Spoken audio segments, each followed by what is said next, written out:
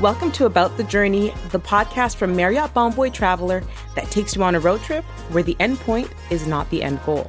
We've all heard the phrase, life is about the journey, not the destination. And I couldn't agree more. It's about the people you meet and the stories you hear along the way. I'm your host, Onika Raymond. I'm a travel journalist and Marriott Bonvoy member who's collected some of my best stories from the unplanned stops along my travel route. Each episode, I'll be taking you on a road trip from city to city, stopping at some of the most interesting, entertaining, and unexpected destinations between the first and last stop. I can't think of anything better than hitting the open road, and I'm so excited to go on this journey with you.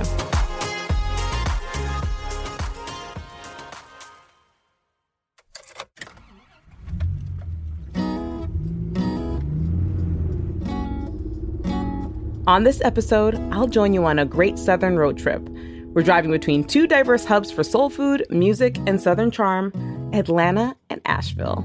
It's a 3.5-hour trip, but we're taking the scenic route.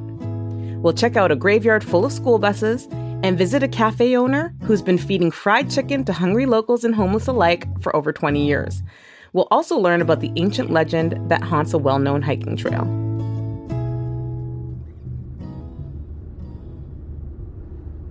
Our first stop is in Alto, Georgia, about an hour outside of Atlanta. As Atlanta shrinks into the rear view, we'll ride along Highway 85 headed northeast. The 6 lanes shrink to 2, and the city skyline is replaced by the rich Georgia countryside. It's easy to feel instantly calmer as you drive through the vastness of farm country, lulled by the endless green fields, the constant hum of tires on the road. As you approach Alto, Georgia, the wall of green, blurred trees breaks with a flash of color on your left. We're on the side of 365, and it's easy to find if you're just riding by. A lot of people see it. It's just a bunch of color all of a sudden when you're riding up the road and on it draws your attention. That's Walter Wade. He's the owner of Alonzo Wade Auto Parts, a scrapyard that's become a gathering place for artists from Quebec to Alaska. Painters flock to this little town in Georgia for a chance to turn the rusty junkyard buses that surround Walter's property into eye-catching murals. Now, he originally lined his scrapyard with a wall of school buses to deter thieves, but those same buses somehow became canvases for artists from all over the world.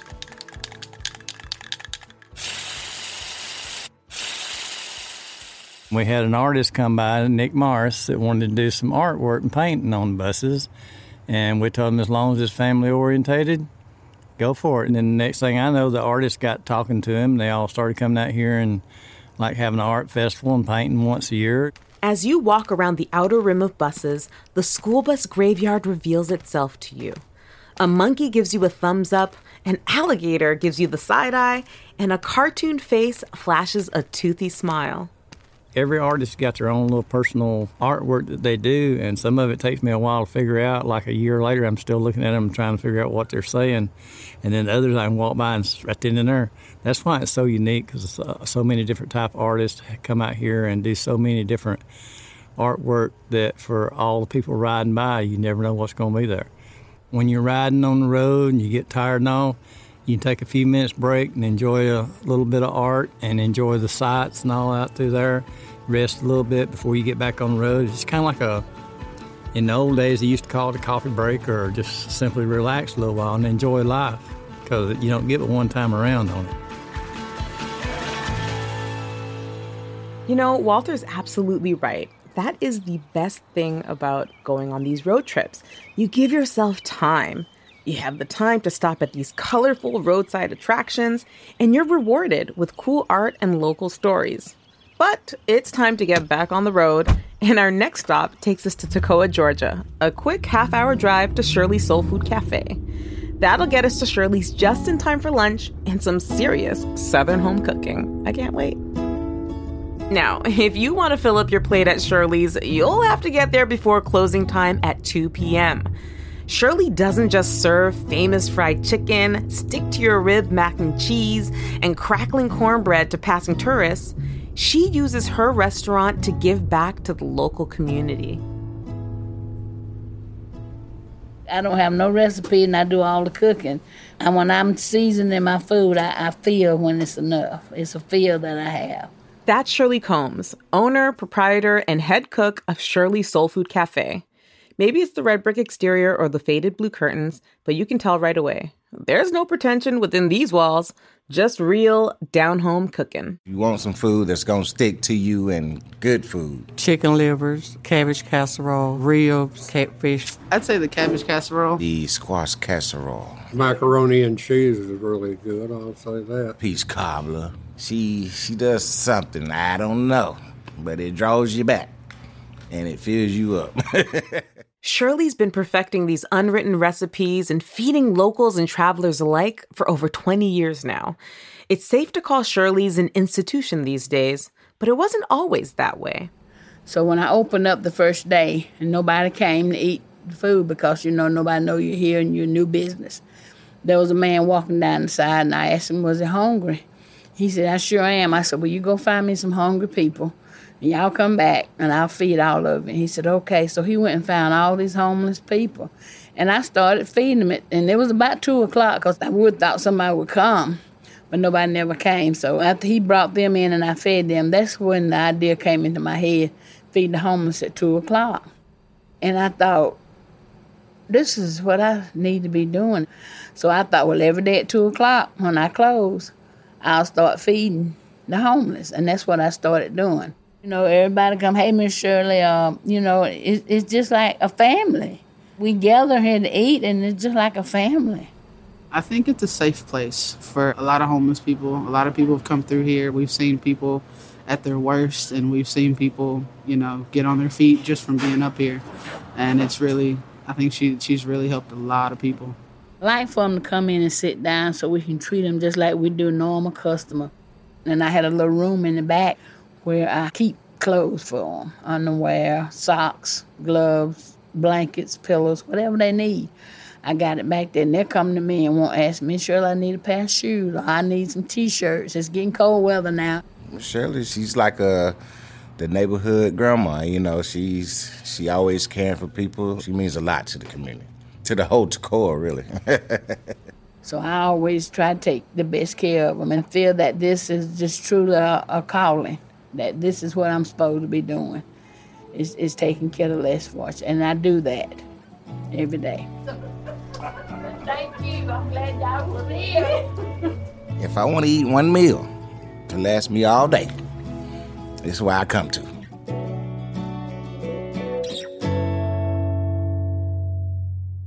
And this is precisely why I recommend stopping and eating on the road at places like Shirley's Soul Food Cafe. These meals on the road are the best way to get to know the heartbeat of a community that you might have otherwise passed by. People like Shirley, they are ambassadors for these off-the-beaten-path destinations and communities that we otherwise wouldn't have known. After lunch at Shirley's, it's time to work off the chicken with a leisurely hike just 20 minutes away at one of the trails in Tallulah Gorge State Park. There you'll find epic views of waterfalls at the North and South Rim Loop Trail, along with an old Cherokee legend. Let's listen to the legend from Robert Lewis. He's an award-winning storyteller and member of the Cherokee, Navajo, and Apache tribes. A long time ago, they said there's these 2 beautiful girls, and they showed up for a dance. When they came to the dance, the people in the village hadn't seen them before. And so while they're dancing, the men become enamored of them, and they want to dance with them. But there's one warrior who sees them and thinks, this is the one I want for my wife. So begins to follow her and try to talk to her. And as they're out there dancing, he becomes more and more enamored and in love. And eventually, before the sun rises, the girls disappear and they leave. And he wants to find out who they are. So he asks her, we're going to have another dance, and he talks to the elder people, says, can you talk to the girls, say I'm interested in them, I want to talk to their brother or their mother or father, and try to see if I can't get one for my wife. Well, he found out that the girls were interested, but he had to talk to their brother, and so he was willing to wait, and they said, to prove this, they wanted him to fast for like 7 days. So he didn't eat for 7 days, and he waited. At the end of 7 days, when they're having their dance, it's dark. Here come the girls again. They come out. They begin to dance, and he's excited to see them.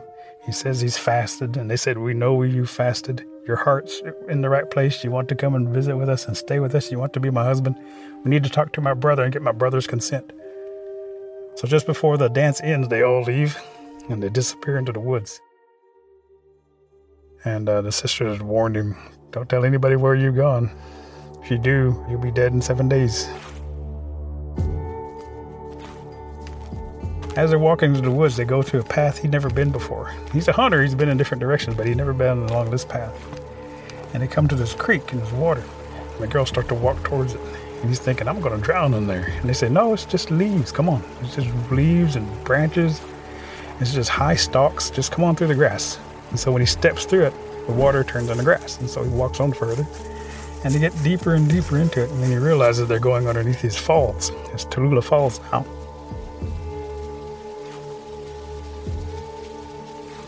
And when they crawl underneath the water, there's this cave area. And he walks inside and says, this is where we live. And then he watches the girls do something he wasn't expecting. They take their hair off their heads and they set it on against the door. He's looking at it. Thinks the girl's hair, which one of the features that he liked so much was their beautiful long hair, was now off their scalp. And they were just bald and they were sitting there. And he realized they're sitting on these turtles, giant and massive turtles, and they're asking him to come and have a seat. He says, I don't want to sit on a turtle. I'm not willing to go and sit on those big turtles. They've got big claws and big teeth. I don't want to sit on them. And so while he's sitting there and they're trying to encourage him, here's thunder clapping at a distance, getting closer and closer. And finally this big flash and big roar of thunder, and he jumps and turns, and there's this man standing there looking at him. And the girl said, this is our brother, come on in. And so the brother comes in, sits down, and he also sits on a big turtle and says, I hear you wish to marry one of my sisters. You fasted for 7 days, we've been watching you. And this is when the young warrior begins to realize he's amongst the thunder people, and he gets scared. Thunder tells the warrior, says, I'm going to a council meeting. I'd like you to come with us. And he says, well, can you get me a horse? And he said, yeah, I'll get you a horse. And so tells one of the girls, go get him a horse. And so she leaves. And when she comes back, what she brings back is not a horse, it's a snake. It's a huge, big snake. They call it Uktan. It's got antlers on its head and a big crystal in its forehead. And he just screams and takes off and wants to run and get away from them. And then they realize he's not ever going to marry them. And so the thunder stands up and says, you're just a coward. And in a flash of light,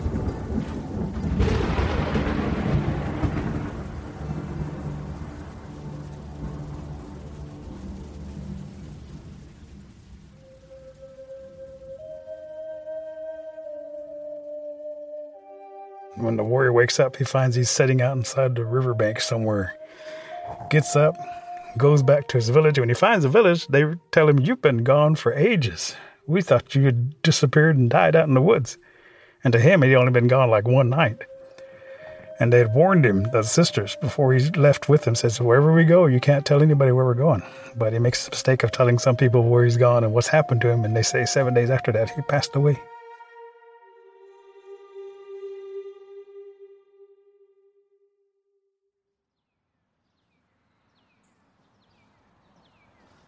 It's hard to imagine Tallulah Gorge as a dark underworld filled with snakes used as horses, but you can certainly see the magic in the trails and hear it in the breeze beneath the trees.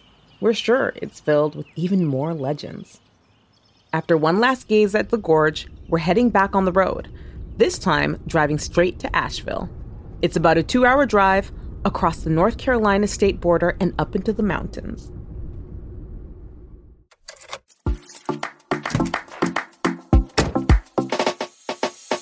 There's still so much to see now that we're in Asheville, like the Biltmore Estates, an iconic landmark of the Gilded Age, which is beautiful any time of the year, but especially spectacular over the holidays when it's alive with flickering candlelight.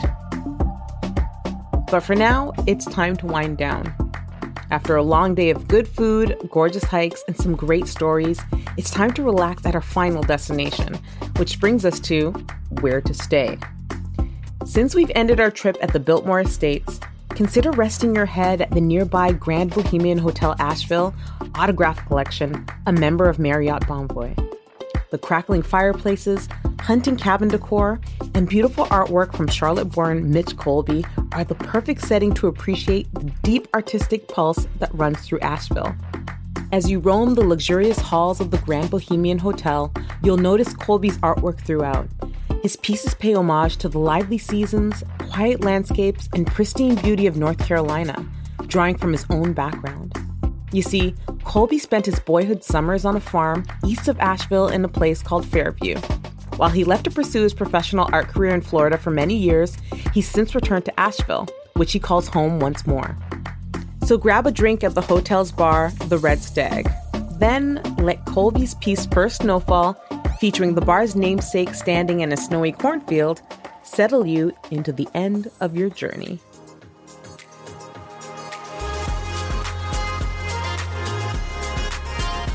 Just like that, we've reached the end of our southern road trip. We hope you find inspiration in the stories we share today of turning defunct buses into vibrant pieces of art, breaking bread with locals and travelers alike, and heeding the ancestral warnings of Georgia's indigenous peoples. About the Journey is a podcast by Marriott Bonvoy Traveler. This episode was produced by At Will Media. Thanks to our guests on this episode for sharing their stories along the route. You can learn more about this route from Atlanta to Asheville and get other road trip ideas from Marriott Bonvoy Traveler at traveler.marriott.com or in the show notes. And if you enjoyed this episode of About the Journey, please be sure to rate, review, and subscribe wherever you get your podcasts. I'm your host, Onika Raymond, and I'm looking forward to meeting you next time on the open road.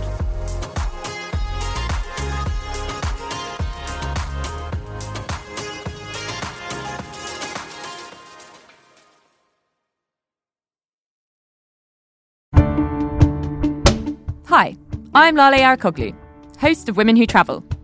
Women Who Travel is a transported podcast for anyone curious about the world. We talk to adventurers and athletes.